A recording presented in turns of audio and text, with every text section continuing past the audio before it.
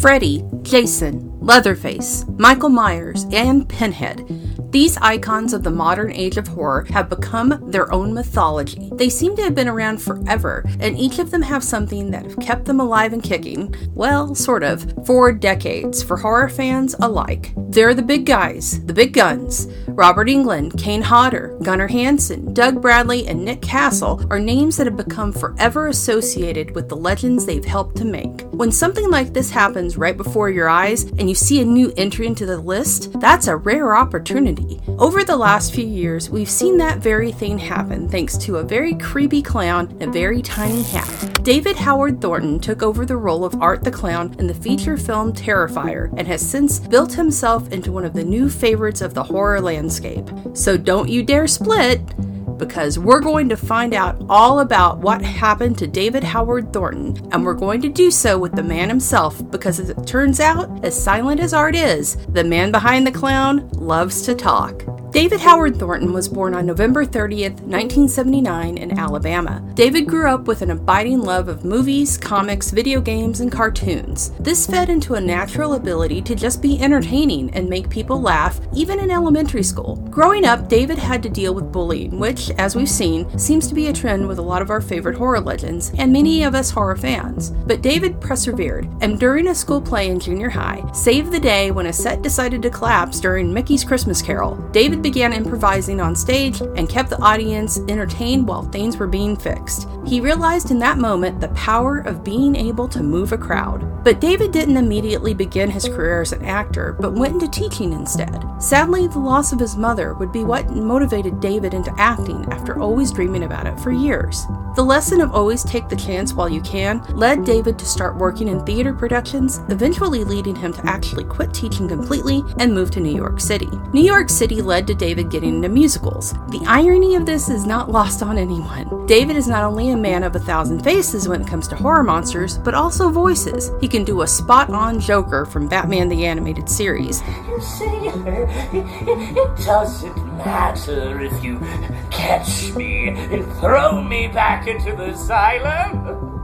And I mean, psychotic clowns, anyone? But it's more than that. The physical and theatrical nature of musicals and stage performing, along with what David had grown up watching and mimicking, gave him some killer skills. Between working on stage, and no joke, he was in fact in the touring production of How the Grinch Stole Christmas, David started working doing voice work for video games and animated productions. Then in 2016, he landed the role that would change his trajectory forever. Terrifier was a down and dirty independent movie from Damien Leone, who wrote, directed, edited, and produced the film. Continuing the story of Art the Clown from the anthology All Hallows Eve, released a few years earlier, this was the first time David would play the gore-loving psycho in The Little Hat. Shot on a budget of just $35,000, Terrifier became a cult classic with a visual and story style that harkened back to the 80s slashics we all loved, but with a meaner, more modern sensibility. Art didn't play by the rules at all, and neither did that movie. Leone used the film to showcase his special effects work with practical effects. These were very well done and very disturbing. And so was Art. David Howard Thornton doesn't speak one line of dialogue, which would be hard to do with those teeth. And with just his face and movements and eyes, that can go from playful, pissed off, manic, and all points in between, gave a tour de force performance that walked right out of a nightmare. Almost immediately, Art the Clown became the talk of the horror town. Talk of Terrifier spread like wildfire, and it quickly became a cult phenomenon. Art started springing up on t-shirts, prints, and human skin. That same year, David would become yet another psychotic clown for the fan series Nightwing Escalation, which you can find on YouTube, as one of his favorite comic book villains, the Joker. The following year, he'd be a part of the Western audio drama Powder Burns, with a cast that included The Flash himself, John Wesley Shipp, and Ed Asner, as well as an appearance on the Batman-centered series Gotham. Over the next few years, David made multiple appearances at horror conventions, signing autographs alongside Damien Leone, and giving fans some creepy magic. At some of these, he'd even show up in costume as Art for photo ops. But there was always one question on everyone's mind. When were we getting Terrifier 2? Well, that answer came in 2019 when Terrifier 2 was announced. The film had an Indiegogo campaign that blew away its initial goal of $50,000 with a whopping $250,000 at the end of its push. Luckily, most of the film was shot before COVID hit, but the quarantine of 2020 caused filming to have to be stopped. We'll find out that quarantine would be the reason we have one of the most gut-wrenching scenes in Terrifier 2 to be created in a bit. Terrifier 2 would be a love letter to the crazy 80s supernatural slashers of old, starting nearly immediately after the ending of the first film and including a new creepy character and buddy for Art in the form of the unnerving little pale girl. Art would also be introduced to his equal in the heroic Sienna, who has to save her brother Jonathan from literally being devoured by the killer clown. The sequel surprised everyone in the world of entertainment with how it eviscerated the box office, but to horror fans, it wasn't as much of a shock as we'd all been waiting for this flick and were rooting on Art and company. With a budget of $250,000, Terrifier 2 grossed $12 million at the theater, showing the world what a down and dirty independent horror film could be. Terrifier 2 got press in major outlets and the mainstream, with Jerry O'Connell praising the film on The Talk and the PR team for the movie. But it turns out it was not a PR stunt when it came to people barfing up their guts during screenings. That actually happened. You all really need to be more kind to your local theater workers.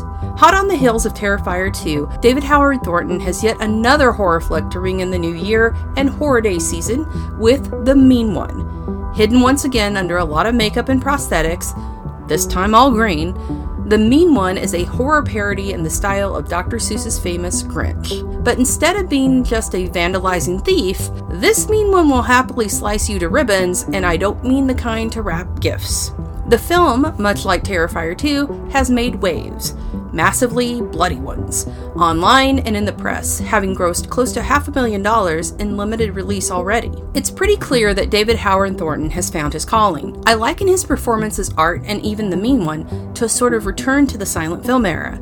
Underneath all those prosthetics, you have to work hard to bring that character to life, or death, I guess, and he does it with panache. Which is funny, because David Howard Thornton is great to talk to, something you're about to get to see.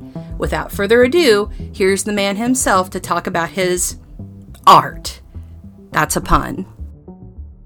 Well, David, thank you so much for joining me here on What Happened to Our Favorite Horror Celebrities. I mean, we all know what's happened to you. You've blown up. It's been crazy.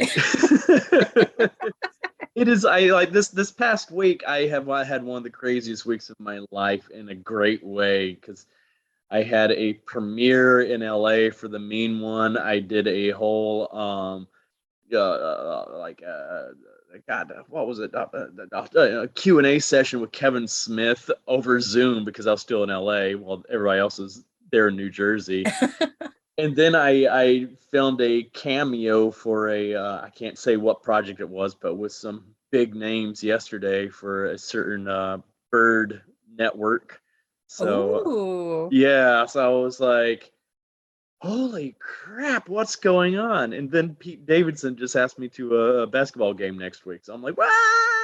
Oh my God, it's fantastic. So this is insane. This is insane. I'm like, is this real? Like, Damien and I are both like, what is this real life right now? Well, I think that, and this is just me personally, after, I've watched you grow, and I've been, on Team David for the whole time, because you are fantastically talented. You're great. You're a good person, and you deserve all the success. But I think part of the reason that you've hit so well was with what you did with Art, and you've probably heard this before, but it was like a perfect meshing of old school, horror meeting the just a new, more visceral, in your face, modern age. But you did it with such a panache, and also the just an old school vibe in terms of the independent way it was done. So you guys just nailed it. In more ways than one. I think Art probably use nails. Yeah, I don't know. It's just, I just do what I do. I just hope for the best. I have fun with what I do, and just whatever happens, happens, you know. Well, and so I wanted to ask you, because I know that you're a fellow, you're a fellow comic book guy, you're a fellow horror nerd. You're as big a fan as we all are. When you were younger, what really grabbed you and made you want to be an actor and to get into this sort of work? Oh God. I think the thing that really, really grabbed me was seeing Who Framed Roger Rabbit and the behind the scenes special they did on TV, because that was the first time I really saw how movies were made. And I was like, that's when I learned about Mel Blanc being the voice for all the Looney Tune characters and stuff like that. I saw so much in that special, like, and it just really grabbed me. I was like, God, that seems like a lot of fun. But, even then I was like, I don't know if I could ever make this career or anything like that. I wanted to be a veterinarian for a while. Then I wanted to be a chemical engineer. Then I actually went to college to be a teacher. And it wasn't until like my mom passed away from cancer that it changed my whole perspective while I was in college. And I was doing story time with my children one day, doing all my old silly voices and stuff like that. And that's when it hit me that, I was getting more enjoyment out of actually entertaining my students than teaching them. I'm like, this is what I really need to be doing with my life. I'm an entertainer. I am not, I can still teach, in my own way, but I'm an entertainer and this is what fulfills me. And that's when I said, okay, I'm going to move to New York and give this a shot. Life's too short not to at least try. And Amen. Here I am now. See, it paid off. And, the thing that strikes me with your performances in films, and just, seeing you do, and everybody needs to go see and watch the YouTube video of your monologue as the Joker. That's like required. I have told everyone about that. And so Thank again, you. I'm telling everybody again, also DC, this guy. James Gunn, please cast me as Joker. I'll do it right for once. Yes. I'll put a smile on your face. How about that? That makes me so happy. But it's the physicality and the voices that you're able to do. You've kind of mastered both. And I was curious about how, what your training was like for that, because I want to say, and I could be making this up, you almost look like you've taken mime classes almost for what you do. It's actually the exact opposite. Wow. I never really was professionally trained. I just learned from observing and doing. I didn't go to school for acting. I've taken a few acting classes here in New York, but I did those more to just meet casting directors. I hate to say it, I didn't really learn anything through those classes because I had already learned all that stuff just doing it on stage and being in productions with more talented actors that I could learn from. And like a great example of that is like the best teacher I probably ever had was my 5 years on tour with How the Grinch Stole Christmas, the musical. I was lucky enough to be Stephen Carl's understudy for the Grinch. And those that don't know, Stephen Carl was Robbie Rotten on the show Lazy Town. And Stephen was actually trained in physical comedy and miming. And so he was able to take everything I had been learning how to do all those years I was doing community theater and whatnot, and just go, okay, this is how you make this better and fine tune everything. And I put so much of that into my performance of art, everything I learned from him. Nice. Well, Yeah. and one thing, because what I watched, and it kind of, that what you just said makes sense, because as I watched Terrifier and I watched Terrifier 2 and how you've created art specifically and other, with the Mean One as well, you're almost like a silent film actor because you're having to use your body and your expressions. And I think that's also really interesting because it, and I don't want to focus just on art, but that's what most people know you as. Right. But you, with that character, you don't have, like with Jason and Michael Myers, they are masked. There's nothing there. Freddy he just has the wit and the face, the talking. But you have a face, but you don't use your voice. You just use the expressions, and that's hard. Yeah, but it's one of those things that's just, I guess, naturally come to me. First of all, it's like I grew up watching those great silent film actors and great physical comedians, from Keaton to Rowan Atkinson, Doug Jones, Jim Carrey, all that. Those are the guys just I basically idolized and would mimic all the time, like Peter Sellers too. There's so much great physical comedy, and it seems like that's more like of a dying art form these days. And I hate that, and I think it's kind of cool. I get to bring it back in a different way. It's like in horror films of all things, bring back some kind of silent film era comedy, and it's been fun. It's kind of a dream of mine, because I especially like Mr. Bean. I was a huge Mr. Bean fan, and that's where I would watch his videos over and over and over. And I'm surprised I didn't wear out the tapes. But I love that style of acting. I love that kind of character, that mischievous character that's just always messing with people. Now that you've told me that Mr. Bean, now I see it, which is bizarre. As I think back on these scenes of Art just going, oh God, yeah, it's Mr. Bean with issues. Yeah, a lot of issues. But I also had an epiphany this summer too, when I was at a family reunion at my cousin's wedding. I realized where a lot of this also came from. A lot of my facial expressions, it comes from having a deaf aunt. Because I never really, I learned some sign language growing up, but my aunt lip reads so very well. So even though a lot of my family members, interact with her with signs, I would do a little bit of the signs, but I would more interact just with broad gestures and facial expressions, because that's how she would react and interact with us as well. And I never put that together until I was having a conversation with her at the wedding this summer. And I'm like, oh my God, this is where it all comes from. Oh, that's awesome. That's where amazing. It all started. I'm like, because everything's much bigger. And it's like, oh, wow. That's hilarious. Because she was a big part of my life growing up, because she lived in the same hometown. She was always over at the house. She was babysitting me all the time, and of course. That makes sense.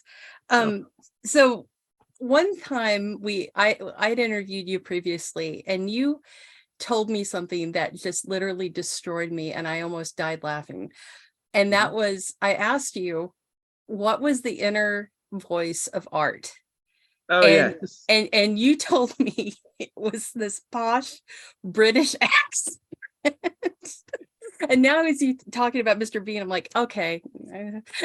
Oh yeah. It's like, I just think it's funny. It's a funny juxtaposition, because he's doing these horrible things, but he's just got this very posh, uppity accent. Hey, my goodness gracious me, what are we doing? Hold on there a second, sir. Let me get your change for you. Oh, don't tell me to get out of here. Calm the fuck down. I'm gonna bash you in the head with this bottle. Now see what you made me do. Now I have to stab it in your eye. Look at you.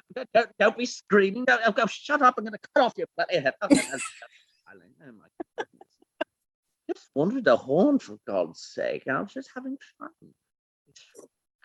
Yes. I didn't really want to go in here, and so happened, but what happened? It made me do bad things. Just wanted a horn. Now I've ruined everyone's experience of watching Terrifier 2. This is what's going on. Oh, I think I just Basil Fawlty is. Yes. What are you doing?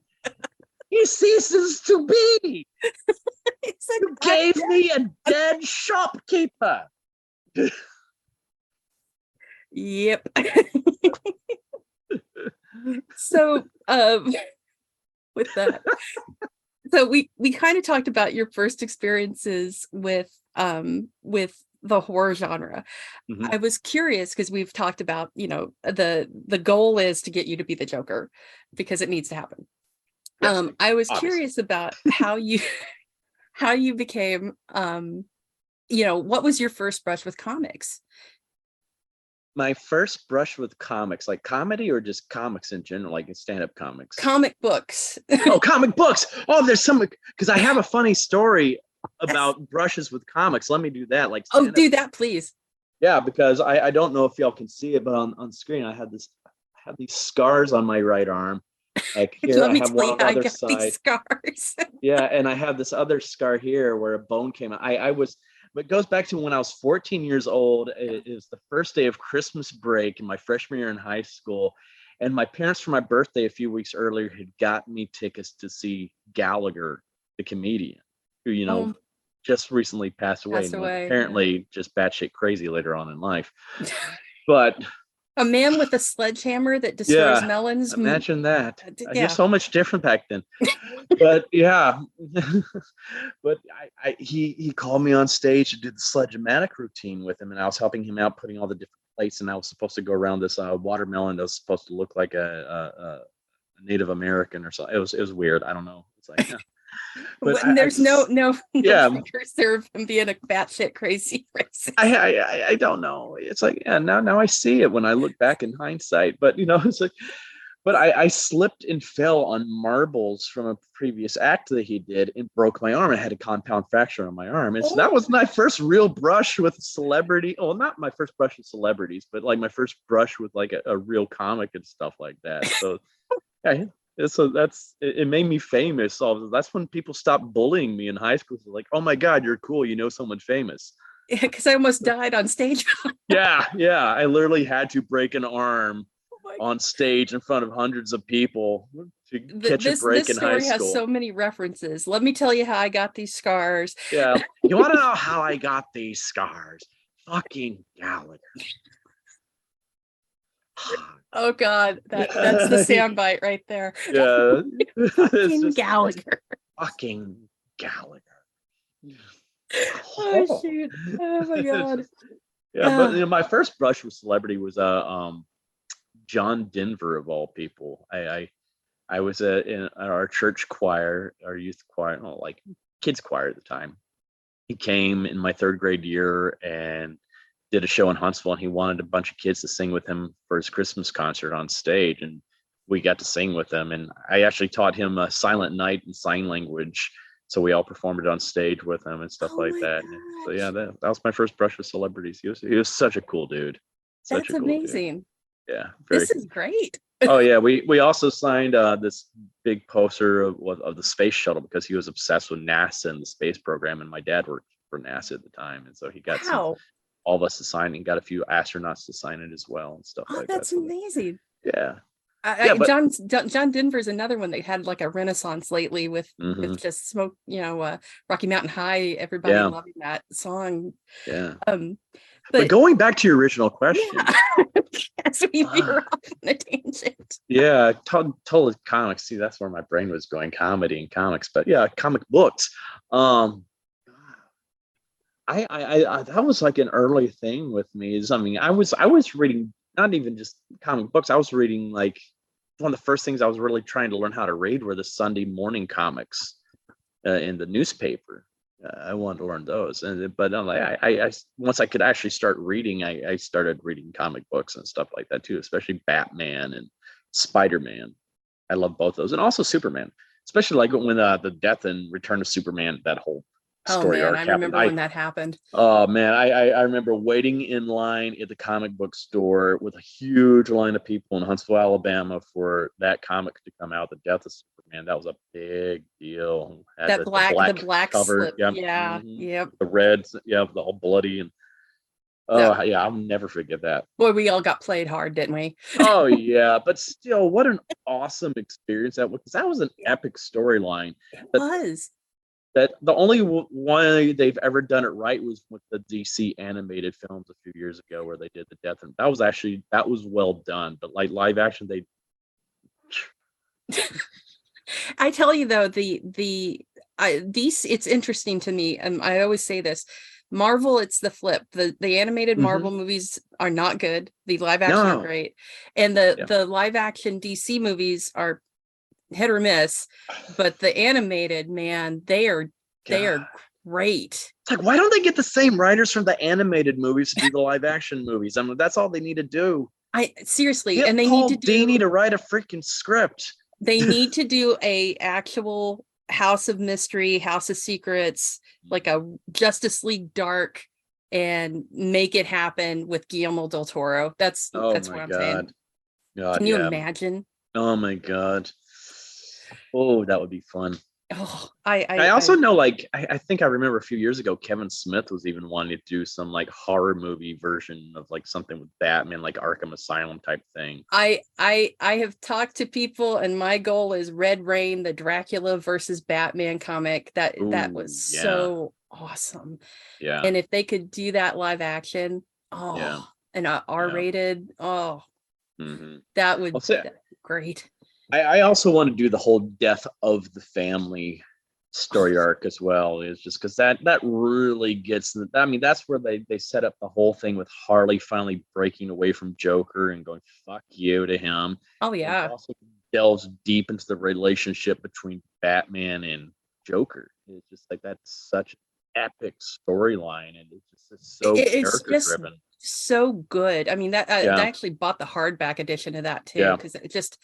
The artwork and on the story was just so great for that, and it really does cross over into the horror genre for Batman, because you've got a man ripping his own face off. I mean, I don't know what more you could want. And that's so good.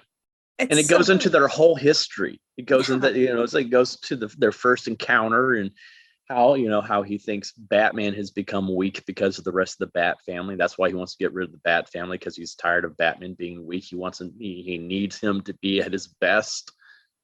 Yeah, it's just like, there's so many levels. Type of thing. It's just like, oh my God, there's just so much meat to that story that I would love to get into. And if you get like a visually with like the stuff they're doing right now, that they just did with the Batman, with that dark gothic gritty, there's almost a realism to it, but then there's a slight off of reality. It just so that's what bothered me about their version of the Joker, and that it just seems like they were trying to be way too creepy with it. Like everybody's trying to do like the Heath Ledger Joker now, and I'm like, I loved Heath Ledger's performance, but he wasn't the Joker of the comic books.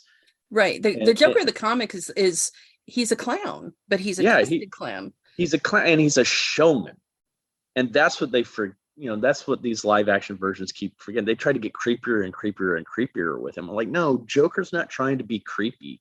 He's a showman. He's a master wordsmith. He's a criminal mastermind. He's a freaking genius. He's going to sell you on something. He's selling himself to you.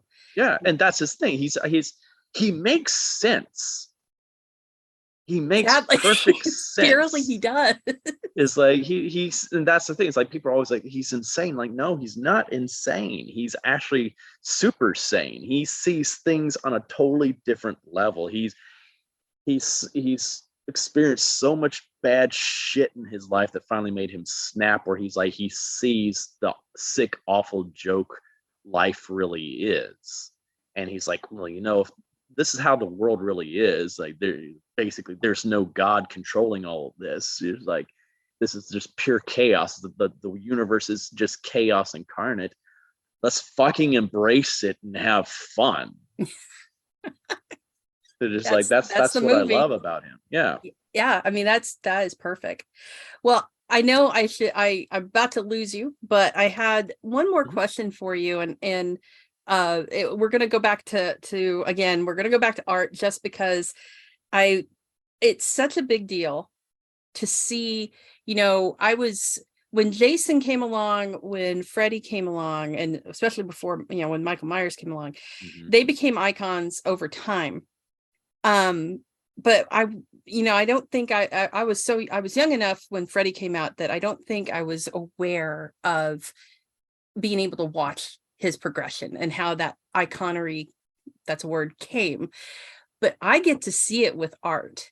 You've created this new icon. I mean, you have masks, you have fan art, people are getting you tattooed on them.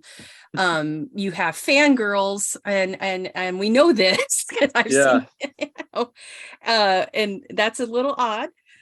for that specific character. No, you're a perfectly lovely That man. is the craziest thing to me is how many like, men and women both are like, oh my God, art is so sexy. And I'm like, what? Have you seen those teeth? Have you seen the poop? Have you seen the poop? Have you seen it? Look at the guy. He's gaunt. He's very demonic looking. You think that's sexy? God, I wish I had known this back in high school. but my thought is here, we're getting to see a horror icon become, and you're making this is you and Damien, but you're underneath all of that, and you've brought these mannerisms. How is it for you to watch and become part of horror history? Hey, it's been surreal because it's been like 4 years now. Yeah, 4 years since, like 4.5 years since Terrifier 1 came out, and I'm like, it's still not sinking in yet. It's just this, I don't really think I've had enough time to actually just sit back and try to digest it all, especially since Terrifier 2 came out. It's just been constantly one thing after another after another after another. It's like, it seems like every week there's something else that happens. It's like, my God, he just keeps getting bigger and bigger and bigger with people. And it's so just cool.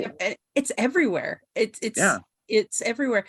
My thought was, I'm like, well, and we keep talking about comic books, but I would love to see a Terrifier comic, like an actual series happen about, with just either art hosting it somehow,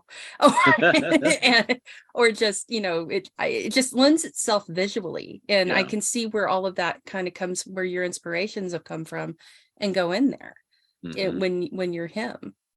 Well, there's always possibilities for that. I think that would be a good way to explain things between probably Terrifier 2 and Terrifier 3. Which is happening. That is happening. Damien started writing it recently. So, of course, there's going to have to be some kind of time jump between those two movies because, we look at Elliot Fulham, who plays Jonathan, like he's definitely going to age. But it was like, he's sprouted already. Yeah. So we're going to have to, there's going to have to be a time jump in there. So it's just like, it's like you, but I think that would be a cool way to explain, what happened between that time period. Also go into Sienna as well, right? What's been going on with her and Jonathan during that time period. I don't know what all Damien has cooked up for part 3 yet. I have a few ideas, but he's keeping a lot of stuff close to the vest right now because he wants to surprise all of us when he releases the script. Everybody was just blown away by this movie and vomiting, apparently. Yeah.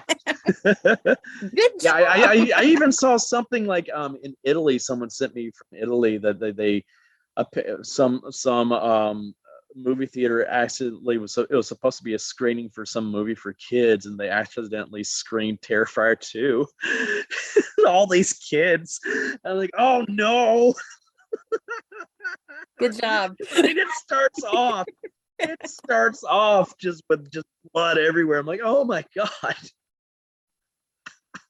That's amazing. Come on, what is going on? No, you've just given that clanophobia to like an entire. Oh yeah, I love it. Good job. So many mental issues now because of me. You've made little children cry. I know. You can retire. Yeah, I've made grown men cry. That's the funny thing. I've been at some of these screenings. I've heard people just reacting, and it's just. I've had actually people vouch for, like someone I met this past weekend and was working in a movie theater, and they had to clean up after people that had puked during the movie. Oh my God. And I'm like, so this is real. What people have been, posting Don't about. Don't tell the theater workers who you are. Yeah. It's like, oh my God. It's just like, this is crazy. It's like, I was like, this guy's like, I actually had to clean up after a few people during some of the screenings of Terrifier because people were losing their lunch over some of the scenes. I'm like, that's insane. And that's what I think has been so fascinating about this whole thing. It's like, I know that, because it snowballed so quickly because we were supposed to just be in theaters for 3 days, right, in a very limited run. And it was just the demand got out there because everybody's tweeting about this movie after they went to go see it, and just snowball to snowball. And then they start talking about us on all these big, TV network programs and Howard Stern and stuff like that. And they were all saying, oh, like Jerry O'Connell on Talk was just like, yeah, whoever is their publicity person is a freaking genius. I'm like, it wasn't anybody. This was all purely organic. This is real stuff. This is real vomit. This is real. This is real. I'm like, it's like someone sent us a video of this guy that's basically having a seizure during the middle of the movie.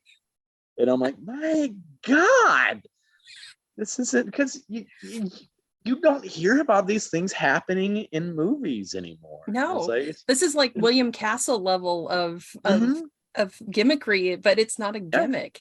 It's not a gimmick. This is just real reactions. It's like, and I guess it's because people have gotten so just, everything with horror films kind of got safe. Or so got safe. Got way too safe. So saccharine. I mean, I hate to say it. I looked at some of the kills and Halloween Ends, and it was just like they were just so blasé. Except for the DJ. The DJ was brutal. Yeah, but that was also CG. Yeah, like crazy. Exactly.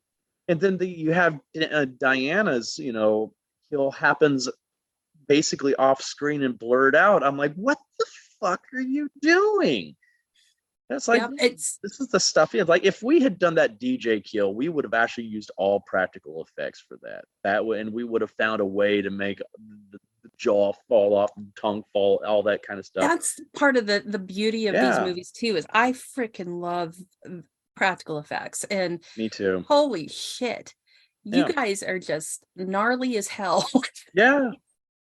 I mean, when I saw the first one and the slice in half that happened, that scene, I'm just okay. They've won. Yeah. This if they keep doing this kind of this is nope. And then we had Allie's kill in part 2, which is like, that's all because of COVID, because Damien was like, I have all this time right now to really make prosthetics, so I'm going to go back to the drawing board and really just go crazy with this scene because I got all this extra time now. That's the COVID. Yeah, that's probably the one good thing that came out of COVID, I think. That movie is it's just so twisted, and you guys did great, and you deserve all of what you're getting. You are you're an amazing dude and very talented, and you've created a new icon, and you're just gonna keep blowing up, man. I hope so. I mean, of course I would love to branch out into other things than just horror. I really want to get back into doing comedy. Yeah, I mean, I would like to see you without makeup. That would be fantastic. I want to do maybe just a little clown makeup. Yeah. A little white, little green hair, be fine. I would love to do some kind of like Jerry Lewis, Peter Sellers type of screwball comedy or something like that. See, that would be amazing, because I would love to see. I miss those kind of movies, because we don't really have those kind anymore. No, there aren't a lot of good comedies anymore, and that's what's so sad. Let's see. I did see the movie Bullet Train recently. That had some good comedy in it. That was good. I'm like, see, that's good. I want more of this kind of. I want people having fun again with movies. It seems like people forgot to have fun. Yeah, the Bullet Train surprised the hell out of me, because I went into that movie blind.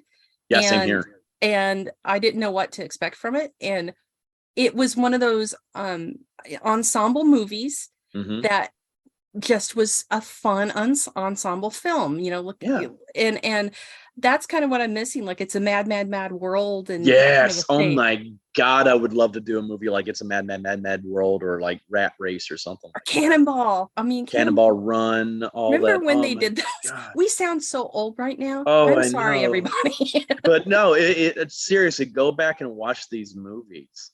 And I love when people complain about length of movies. It's a Mad World is like a 3-hour movie. Yeah. And it's wonderful. Yeah. See, I don't complain about movie length, because it's, I'm here to be entertained. And if you can entertain me and keep me engaged, make it as long as you want. Yeah. Oh my God. But yeah, everybody, sorry that I know Joe Blow horror, but trust us. It's all connected. It's all connected. Because it's David, that stuff. Like it's a Mad Mad World that kind of inspired Art the Clown. exactly. It's Yeah. like 6 Degrees of Kevin Bacon, but Yeah. not. Yeah. Now we need to do it's a Mad Mad World with a horror movie. There we go. Oh my gosh. Oh, how would we do that? Oh my god, that would be so much fun. Just We some need to just get like all the old school 80s icons and like yeah, have Tom Atkins in there and just bring them yeah. all together, stick them on an Like island. just some really good horror comedy. Like get like the writers from like Tucker and Dale involved with it. You know, it's Yes. like because that damn, that's a good horror comedy. It is. Alan Tudyk and Ugh. Tyler are just Oh freaking my god. movies. They're supposed to be making another one of those, by the way. Oh, I hope so. I want to be in it. Please. Oh my god, I would be so I would be happy to do anything with Alan Tudyk. I would just like that man is just he does not get the love he deserves. Alan Tudyk is amazing. He is so freaking amazing. He is an such angel. a talented man. Such a talented man. Yeah. By the way, guys, if you have not seen, you know who Alan Tudyk is. If you have not seen Dollhouse and see him in that as Alpha, he does this flip of goes from a goofball to a freaking dead-eyed killer in that show. Just like that is so good. Oh, he's so good. He's just great. David, thank you again. I don't know how we did that every time. I don't know. We do this every time. We go off on the tangents of other things. We do. Well, guys, what I love about talking about my fellow geeks is just like we can just go on forever. Truth. Well, I thank you so much. You deserve all the success, and I can't wait to talk to you again soon about Terrifier 3 and your next endeavors. You're great, man. Thank you. Thank you.